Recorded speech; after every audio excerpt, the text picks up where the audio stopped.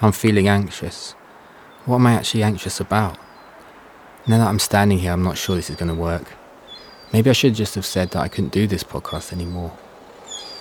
You're anxious, so you're defaulting to trying to visualize the finished product before you've even begun. Don't. One step at a time. What's that Rebecca Solnit quote I always think about? I suspect the mind, like the feet, works at about 3 miles an hour. So that's the beauty of walking to make work, instead of doing it sitting in an art studio. There's only one way to start. To put one foot in front of the other. So let's go for a walk.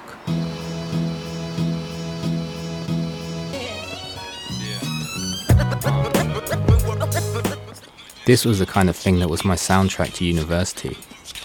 Maybe we could ask questions about what it means, if anything, that people so far removed from and largely ignorant of the context within which this music was originally created were listening to it and drawing so heavily from elements of its cultural context and style. But that's not the thought that dominates as I stare at this, the first house I ever lived in at university. Oh, hold up, I like this bit. I got a worldwide family all over the earth, and they worry about them all for whatever it's worth. Anyway, what was I chatting about? The first house I lived in. Oh yeah, okay. What I notice is that I have become totally naturalised to this Victorian, double bay windowed, terraced landscape. But if I really think back 20 years, I remember thinking that this was nothing like anything I'd ever lived in before. It was completely foreign. What does this say about how I have changed? Should I feel like I've betrayed my origins? Or should I be proud at how far I've transcended my origins? Perhaps both can exist at the same time. Before you moved in here, do you remember how excited you were by the simple fact that you would have stairs? But the elapsed time won't let me connect with that exact feeling of why stairs excited me so. Diana grew up in my flats, and I remember she once talked about the same feeling. Oh, hang on. Maybe I should just ask her. Hey, Di, why were you so excited about stairs? Because we never had them. Like, that was like, the next step up, isn't it? I think it's maybe like all the TV programs that maybe you watched as you were growing up. They all had big houses and they all had... nobody lived in flats, nor whatever you saw on TV. Nobody lived in flats. You think about Home Alone and things, they all had like massive houses, didn't they? With stairs. And so, you always lived on one floor, but now you've got 2 floors to go to. It's really sad, isn't it? The truth is that you don't feel you share a history with most people you surround yourself by these days, isn't it? To most, I might sound like I kind of belong. Oh, hang on a sec. Hey, Rowan, can we get some house party ambience, please? Yeah, nice. Maybe a faint tune in the background? Cool. No, that's great. That's great. Here I am chilling back at uni. This is all, and yet none of the house parties I went to. Remember, that's the thing with nostalgia. It's not located in one place, but in many fragments of places held together by imagination to form a collection which exceeds its individual moments. Ungraspable. That's paraphrasing Edward Casey. Hang on, actually, I better make a note to reread him and check I got that right. Anyway, excuse me, but this girl's chatting to me, and I'm being a bit rude, so just a second. Oh my god! I thought I assumed you went to a private school because you just sound so normal. Oh yeah, that's funny, but just a state school. Well, it was a Catholic state school because my parents are Portuguese and my mum's like uber Catholic, but yeah, Oh yeah, because I was going to ask, where are you from? London? Yeah, of course. No, I mean, where are you really from?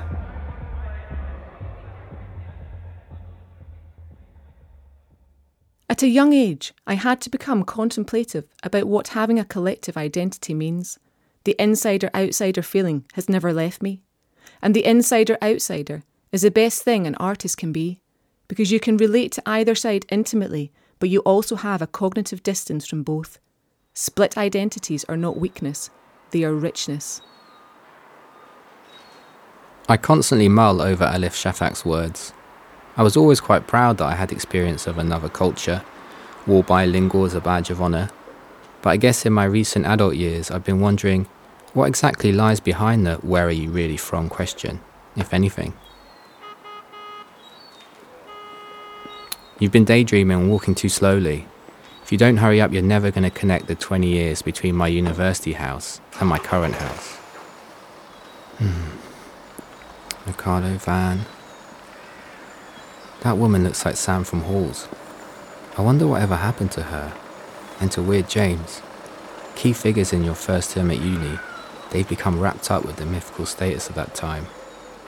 If I really wanted to, I could track them down, but I think they are best left untouched by time.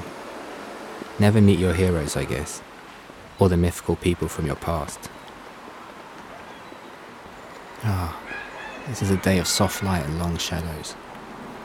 A day perfect for contemplation, I guess, and whose peaceful and still air, it's easy to sink softly into a rose-tinted nostalgia.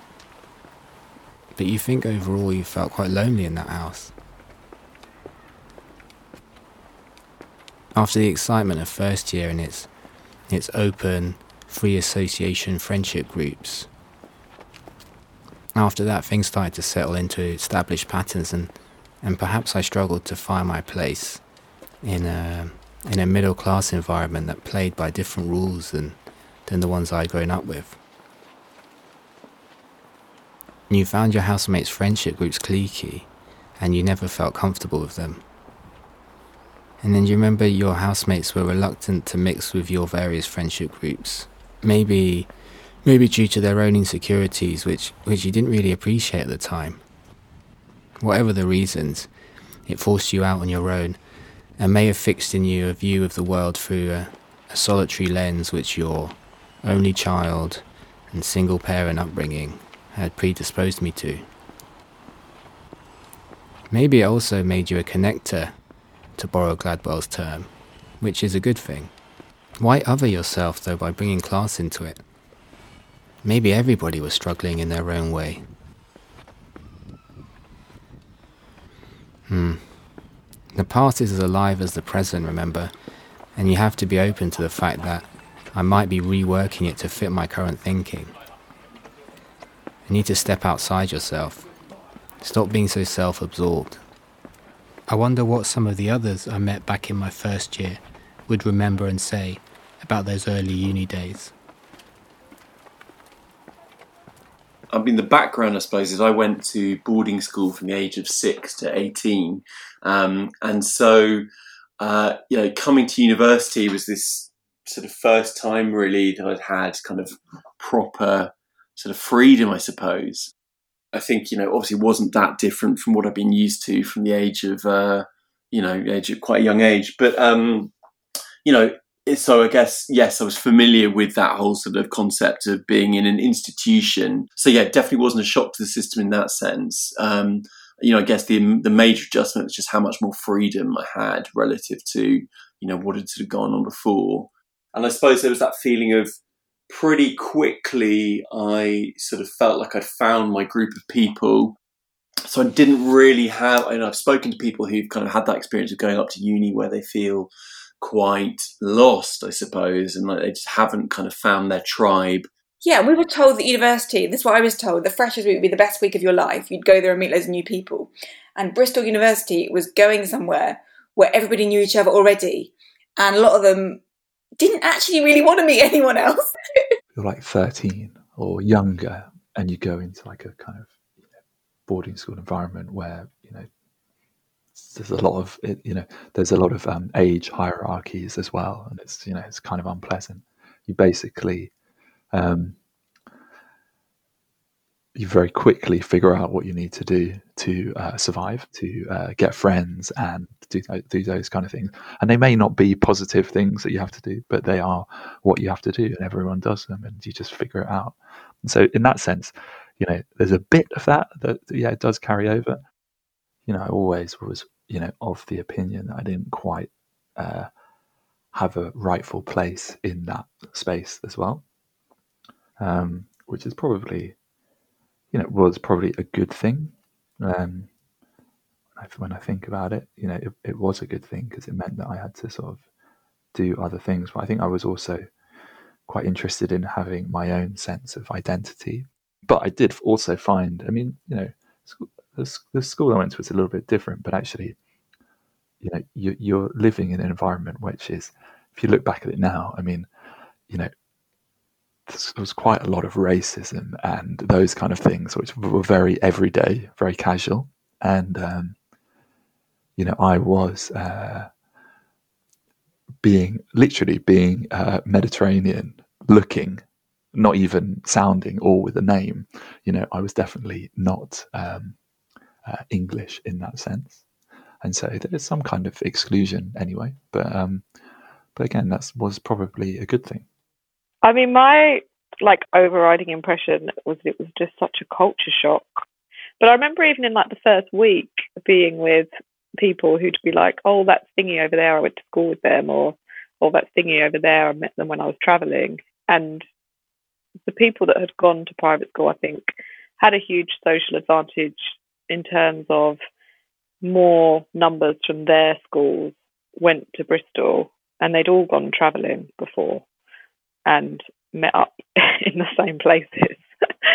I remember being in the bar on the first night, and it was exactly like that. It was people catching up from their gap years, and I just thought I'd gone straight from school, and I just remember thinking this is a different world. But I did a Sutton Trust summer placement at Bristol the summer before, and it was for kids who were from low socioeconomic backgrounds and whose parents, who'd be the first in their family to go to university. It grouped 50 state school kids together for a week, and you had a great time, and you got really drunk, and it was really fun. And I just naively thought it would be more of a mix of people and more like that. But then I turned up in this weird gap year reunion and didn't. Until I met you, I wouldn't have met anyone else from a similar background to me. I do remember, actually, I don't remember the exact meeting of you, but I remember when I met you feeling relieved that there was someone else that would just get that wasn't normal.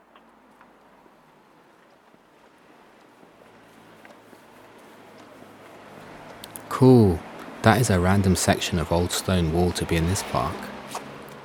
I wonder what its story is. Maybe I'll get out my phone and look it up. No. I always hunt for facts, and they prevent me from having to engage emotionally with the present. Remember Andrew Grieg and his words. Sometimes the more you know, the less you see. What you encounter is your knowledge, not the thing itself. So just accept the wall and picture the field that it might have enclosed. The sheep scuttling away from you as you clamber over the stile. The smell of manure, looking at the clouds in the distance and wondering whether they are bringing rain. The white clouds racing across the sky as the wind blows in your face. The clear blue sky, the smell of sweaty hands. The sound of tinkling yak bells and the distant roar of gust over peak as you pant for air. It's hard to breathe at this altitude, and you've still got 2,000 metres to climb before you're over Forong La. Focus on the roaring river, the zip wire crossing it. Bags over first to test for weight. I got to South America on my first jumbo jet. Remember the feeling of excitement at being unleashed out into the world. I wonder if they'll serve the meal soon. I really need the loo, but I'm too British to wake up this guy next to me. In South America, you can overcome all those silly things and metamorphose into the person you have been feeding yourself to be. Don't go to the loo. Stare out the window at that endless blue. I can just make out the waves from here. Madeira has one of the most dangerous airports in the world. Soon we'll be climbing into the hills amongst the smell of pine and eucalyptus. If you look really hard, maybe I can see my family waiting for us at the terminal balcony, or waving goodbye. Tears of farewell. See you in 3 years, or never again. Summer over, back home, new school term, falling leaves, clocks go back. If I focus really hard on the warmth of the sun as it lights up the wall and the grass, maybe I can flip the seasons and deceive myself into the optimism of spring going into summer. I wonder if other people think that sometimes. The rest of the park is dotted with people in the telltale hunt smartphone position. I think it's time to keep moving. Round this corner, and now the houses are lush. I feel immediately ostracised. You went to uni here. You lived in one of these houses. It was like a tease. Sample for a little while what you'll never be able to afford. There seems to be no way out. Housing is all anyone I know ever talks about. In rich countries, and especially in the English-speaking world, housing is too expensive, damaging the economy and poisoning politics. That's what The Economist said in January. It hangs over everything, and people at work talked endlessly about it. We were in the same boat. If everyone is in the same boat, then surely we can find a solution. And then out of nowhere, it's a 3-bedroom house in Easton, and you're like, what? And it's... Yeah, I got left some money by my gran, and my parents are giving me some money to renovate the house. And it's like, I thought we were in this together, bruv, but the truth is we never were. It hangs over everyone and everything. But this is a middle-class perspective, isn't it? This is only a tiny part of the population, is it? I don't know. But if to succeed, if to be successful is to be a property owner, how can everyone do that? The other day, The Guardian pretty much said... The Institute for Fiscal Studies said wealth passed down from one generation to the next was fast becoming the most important determinant of how well-off people will become. But how can people without generational wealth stand a chance in this game? If houses make more money than people, and we continue to support the structures that make house prices price houses, Peter Piper picked the policy that props up the market, how can anyone ever catch up through working hard? And that's what we were told, wasn't it? Work hard. But I can't see why some people shout, bullshit! Some of my peers may have socially mobilised across an education gap. It's incredible what they've achieved given where they came from. But does it matter? Because the wealth gap is like, sorry mate, you're not coming in. No matter how hard you work and... What are people going to do now house prices are so expensive? Suze, aka Dr. Susie Steed, now has a PhD in economics and is an expert in this kind of stuff. I want to ask her. I personally think that they have to fall, and I think that politicians should be doing that. I think that's what their focus should be on, reducing house prices. I'm quite interested in whether we can start talking about house prices falling and whether politicians could actually put that in a manifesto and people would vote for that. And of course, you might say, oh, but anyone that owns a home won't vote for that. But I own a flat and I would totally vote for a politician that had the guts to say they were going to try and make house prices fall in a controlled way, not tank the entire economy, which they will if they just crash. But this is the strange paradox of democracy, is everybody votes in their interest, not what's best for, not what's actually best. All of our cultural identity is tied up with things like, well, there's a few things we tie up with, but housing is one, and your job, what you do for a living, is another. And if at the moment young people aren't able to get jobs or houses, what that just doesn't seem. It is not possible to continue the social contract that we have if all the things that we ascribe power and value to are not available to young people right now. And also, I just think that high rents are so damaging for people that are paying so much of their salary in rents. But yeah, I think rents just need to fall, and we should just start renegotiating rent contracts, and that would actually make house prices fall if landlords weren't getting as much in rents. And I think it would be reasonably great. I think it would be quite easy, actually. It would just need some political will to do it. I think the first stage is talking about it. That's always the first stage. Kelly pulled on it by Cole. Great hunger here from Arsenal. In for Toure. It's Kolo Toure. Are there any more beers in the fridge? Wear your own beers, you tight arse. Hey, alright. This is our lounge from when we were at uni. It's alright, innit? Fireplace, period features. But that's not important now. I'd forgotten how rank that sofa was, though. Anyway, listen up. Here it comes. I mean, yeah, I'm not going to get trapped in that job thing. No way. I'll probably do a ski season, then just, snowboard half the year, work the rest, get some money for the next year. You know? You know what I mean? Yeah. I mean, I don't need anything more than that. It's too big a world out there, man. It's big. big. There's too much to see. I'm not going to be like my parents, man. No way. Yeah. No. I'm not going to get trapped like living in the suburbs and commuting and all of that. No, not for me. I'm gonna find a new way. Oh yeah, cool.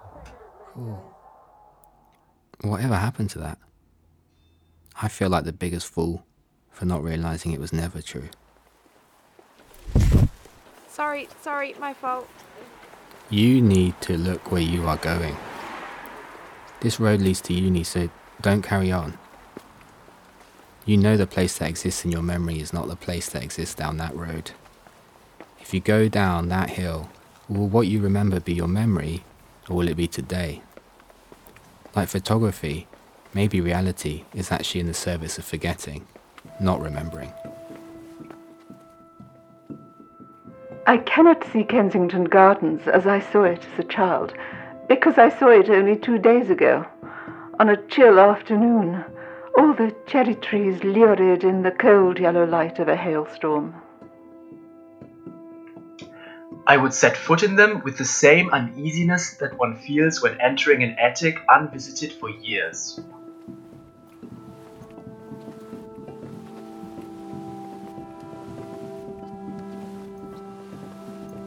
Let's turn this corner here instead.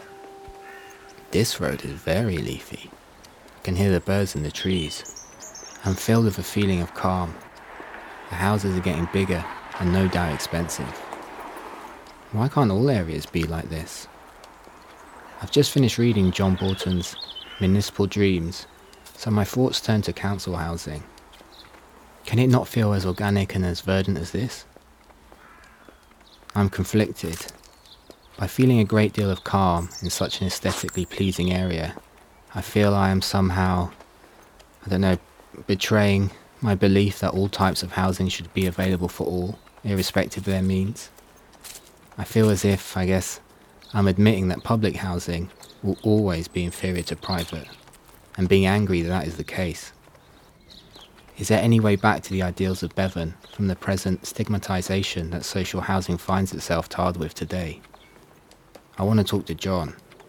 We've been in an era, really certainly since the 1970s, when a lot of public housing, council housing, was stigmatised, it was misrepresented and maligned in the media, and that became the kind of common sense view, the widespread perception of the reality of council housing, defined really by a few what were usually called problem estates, sink estates, failing estates, or the kind of negative language that was used in the time. My argument in the book is that these weren't so much failing estates as failed estates, i.e. that we as a society and state failed them in terms of the sort of quality of life in economic and social terms that we provided their residents. I think it's really important to recognise that era of sort of mass public housing, multi-storey council housing, was really a fairly short-lived phenomenon. It really kind of emerged in sort of mid-50s, literally peaked in terms of high-rise in a very brief period in the late 60s. Like if you look at the much longer picture of council housing up into the interwar period, it was overwhelmingly what they called cottage suburbs, garden suburbs at the time. And even if you take the post-war period, post-45 to 79, 64% of council housing was actually two-storied homes in suburban estates.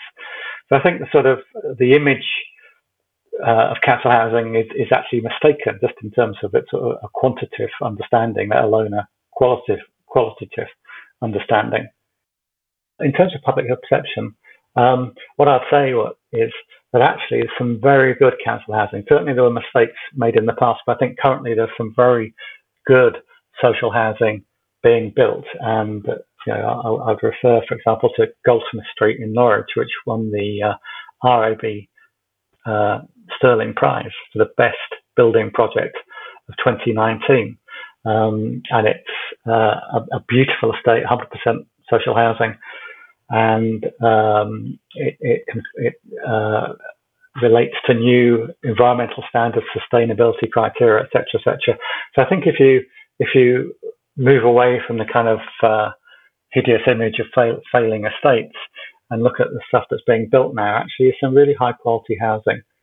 And in many ways, it's really at the cutting edge, far more so than, of course, on the sort of the rabbit hutches built by speculative builders for lower income groups.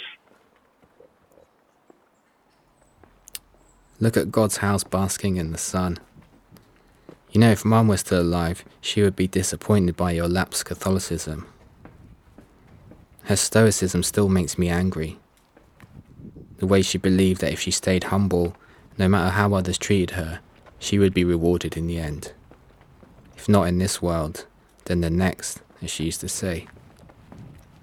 But what it meant was she ended up with no control over her own life.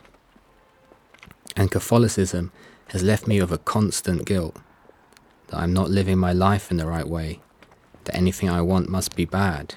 Because, you know, to want is bad, it's the devil's work. But I remember there was a genuine sense of community at church, and at Christmas, a real depth to the genuine goodwill. It really works for Tom. He takes great strength from it. That reaction of your mum's, I can also empathise with.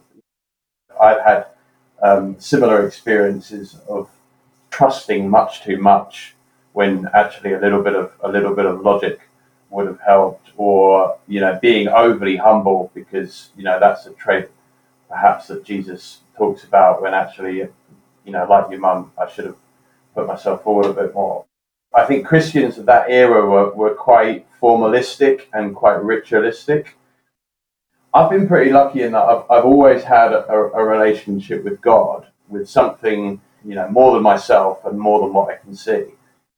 My strength has come from, I guess, knowing that it doesn't all depend on me, and feeling that sense of not that God is in charge, because that's too, I guess, kind of deterministic, but just feeling that God's guiding hand is there. So I think that's given me a lot of strength. I feel that I've been able to ask God for guidance and for help on things, and from what I've seen in my own life, those prayers have been answered. So that's really the strength that it's given me, is I guess feeling like there's something larger than me, larger than human effort and ability, which I can rely on. Because I've always looked at faith in relationship terms, I've always felt that, well, if you want something from somebody you're in relationship with, whether it's a friend, a partner, whatever, then you should feel free to ask them. So, yeah, I've never felt that. I mean, like, I guess for me as a Christian, I mean, the Bible says, ask and you shall receive. Knock and the door shall be opened to you. And, there's a number of different ways to interpret that. But ultimately, no, I've never felt that sense of guilt.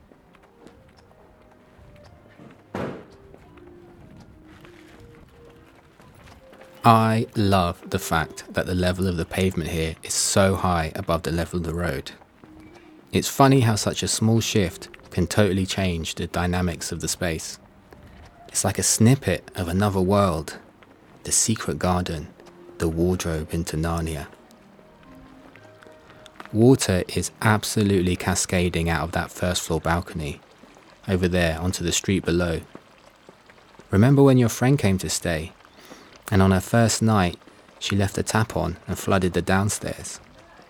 In one version of this past, you remember being really stressed, having to live in a damp, bare house for months, dehumidifiers constantly whirring. But at other times, the whole thing didn't seem to last so long. Which is the real past? On the night itself, I remember being woken up by the sound of what I thought was rain. And then I wandered downstairs, and the lights were pulsing like in Stranger Things. And that's when I noticed that water was dripping from them. And then I suddenly realised what was happening, and I rushed back upstairs to wake my partner up. And she woke up our daughter, and then our friend. And this was all before my son was born. It was twilight already, and it was my partner who called the fire brigade. And one truck came, We waited right outside the house in the little alley, and it was really cold because it was late November. Remember that? But then after the fire brigade arrived, I don't remember anything else. Basically, the next thing I consciously remember was Sarah running in and giving me Ezra. And I'd never met him before. So I was like, hi, baby, I don't know. I remember Sarah being like really scared for the kids because the lights were on downstairs, and I don't know why they must have been turned on. I don't think they were supposed to be on, and there was water coming through them. And I just remember like so much panic in Sarah's face. And the kids were super chill. I remember really appreciating their reaction. So the fire truck came. I don't remember how many fire trucks came. I feel like there was 2, but no, I don't remember who called the police. I feel like it must have been you though, because I know you and Sarah well enough that Sarah would delegate that task to you, I think. I don't remember it being super cold, so I don't think it was winter. I think we were just standing in the doorway or like in the just outside the house rather than I don't think we were any like major amount of steps away. I remember being like, Cliff, you go to sleep and I'll mop. And I just was filled with bad feelings and tiredness. And I remember it's like a really sad part of the memory. The kids' drawings were like all wet on the wall. Memory is not an instrument for exploring the past, but it's theatre. Ooh, look, a footpath I've never been down before. Go down here. These flats remind me of my childhood visits to see my family in France. Their creamy colour, the way the light is hitting them, the proportion of space left around them. Strangers linked by blood, spread out across the globe. That is the story of my family and the legacy of my parents' migration generation. Do ultramar, do estrangeiro, dos filhos de emigrantes. It's a nice surprise. The path opens out into a large, leafy, affluent square. You feel calm and content in this leafy affluence. But at the same time, I feel guilty about it. That I am, again, betraying my origins, I guess. That I cannot afford to live here, and so I have to come here in small bits like some sort of nibbling voyeur. Guilty that I know probably this place must have been built to someone else's disadvantage, perhaps someone's suffering even. Guilty that I'm a traitor to myself, allowing myself to be spellbound by this mythologized Englishness, fetishizing something I spend so much time trying to pick apart. Guilty that deep down I am little more than just a fraud. Sue set up those walking tours on the undiscussed history of the City of London and the British Empire. I'm interested in what she would have to say. Yeah, like for me, I've had a huge crisis around this because of my complete ignorance about all of British history. It's a question that I would like to properly be able to dissect how much of Britishness comes from this colonial, nostalgic, tea, isn't everything a big jolly adventure? Because I also like kind of fetishized it. I like the way you described it because I feel that as well. Like even the fact that I wanted to go to Bristol and like I actually wanted to go to Oxford, I was following this ideal of something which I don't quite know what it was. And then when you find out a bit more about the reality of it, it becomes difficult. But then I don't think that's where we have to get more specific. We have to understand as we go forward what bits of it need to be completely dissected and then ditched, and what bits do we actually but we need to leave the stuff that we can be proud of. The longing we feel for a place determines it as much as does its outward image. So what am I longing for? An Englishness that, as a child, I felt I could never achieve? I spent a New Year's in that house there, and yet as I stare at it, I don't feel an aching nostalgia, a saudade as the Portuguese call it, for the past like you have on previous similar walks. Instead, I feel like more of a calm acceptance and an appreciation for the past. I wonder why that is. Maybe it's just my current state of mind, the fairly positive frame of mind I am in at the moment, and my work's going quite well. Or does this represent a more permanent shift? I've become like Virginia Woolf, reflecting on having written To the Lighthouse. I wrote the book very quickly, and when it was written, I ceased to be obsessed by my mother. I no longer hear her voice. I do not see her. I suppose that I did for myself what psychoanalysts do for their patients.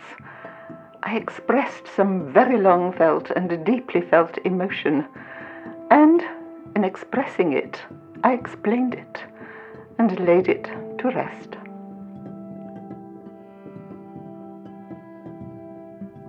Walking could be a way to lay my past to rest. I hope I've laid something to rest. Leute, I think I'm going to wrap up this Zoom call. Too much screen time for me today.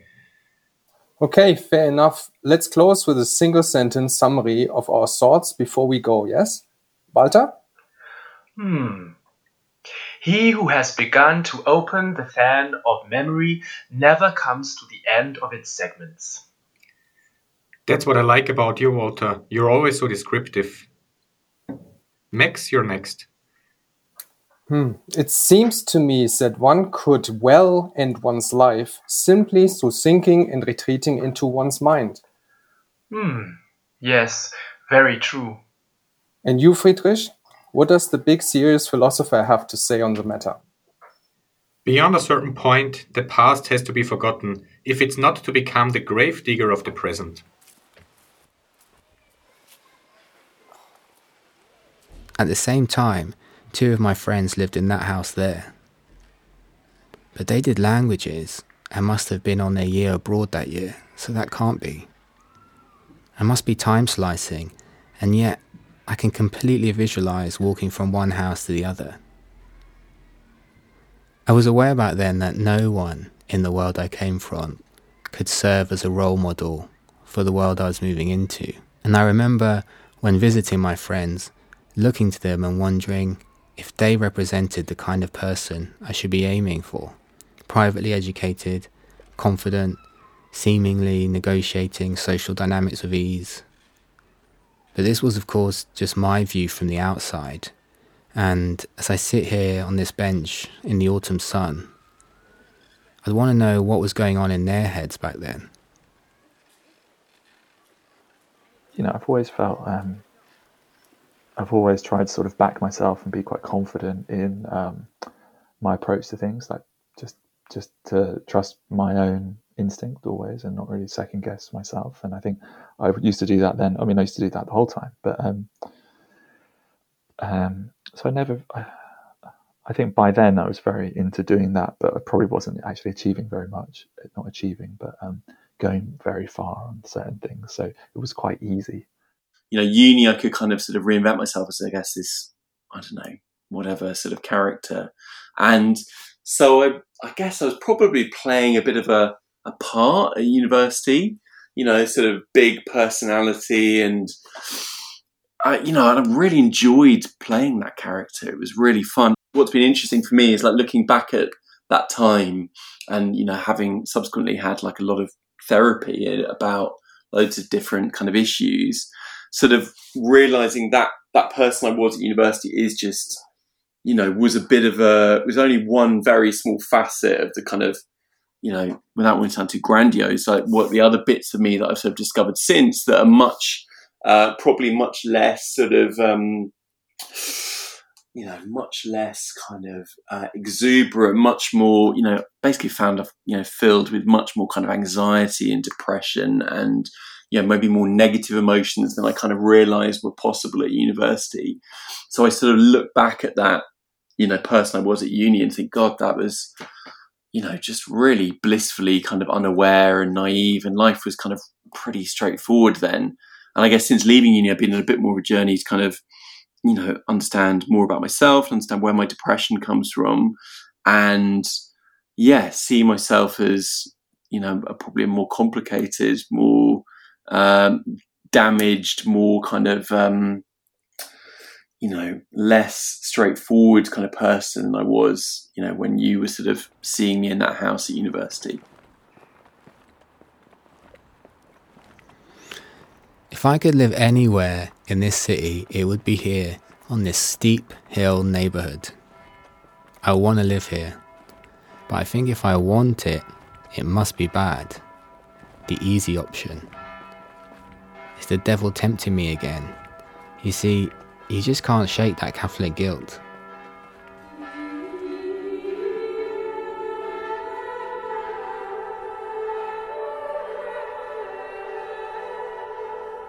Gloria in excelsis Deo, et in terra pax hominibus bonae voluntatis.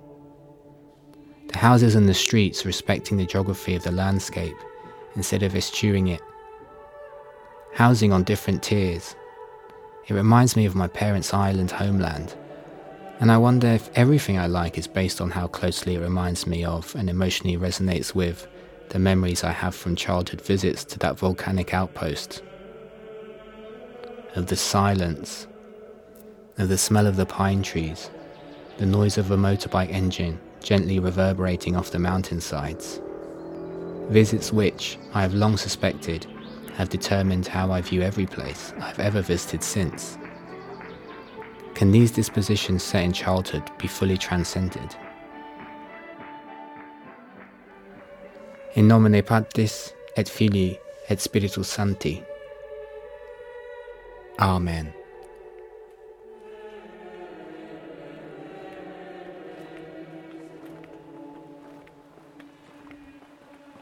The docks.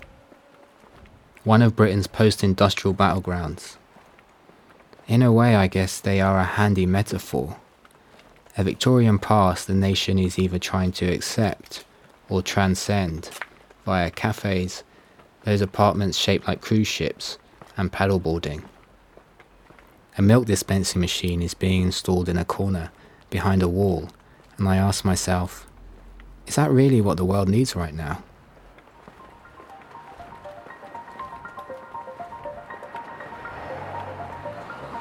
Okay, so a lot of people to thank for this one. For their thoughts, opinions and recollections, thanks to Diana Burnaby, Nick Simon, economist and comedian Susan Steed, James Greer, author Nicole Kennedy, author and social historian John Borton, Tom Smith and Alice Rooney.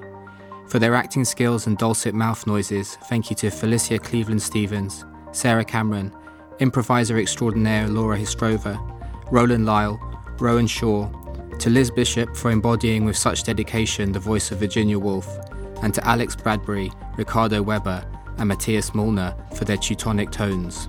To Rowan Bishop, Jack Gibbon and Jess Akerman at Bricks Bristol, and by extension, Arts Council England. And a special shout out to the Snowdon Trust, whose generosity allowed me the time and space to develop a lot of the ideas that then went on to feed into this podcast, and who continue to do great work to allow disabled students to access higher education. And finally, to artists Joe Stockham, Finley Taylor, Bob Matthews, Meg Rahame, Harold Afey, Helen Kammock and Mark Titchener, whose support at various points over the last 2 and a bit years has enabled me to get to here. If you've got a few minutes, please read the blog that accompanies this podcast for a bit more discussion on the themes within it and a bit more background about those involved. Thanks very much for listening.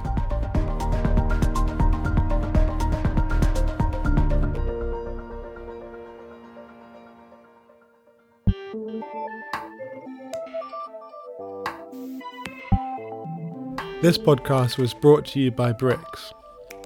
BRICS brings together the people of Bristol through collaborative art projects, public realm producing, community-led co-design and securing the spaces our communities need to thrive. On our site, you'll also find a blog post with links and images related to the subjects covered in this episode and profiles of all our artists and projects. So go check it out at bricsbristol.org. As a new, independent charity, we rely on the support of people like you so that we can support our communities. If you can, please consider supporting our work through donating the price of a sandwich, buying a tote bag or purchasing an artwork from our online shop. Big thanks to Arts Council England and National Lottery Players for funding this episode as part of the BRICS Artist Programme.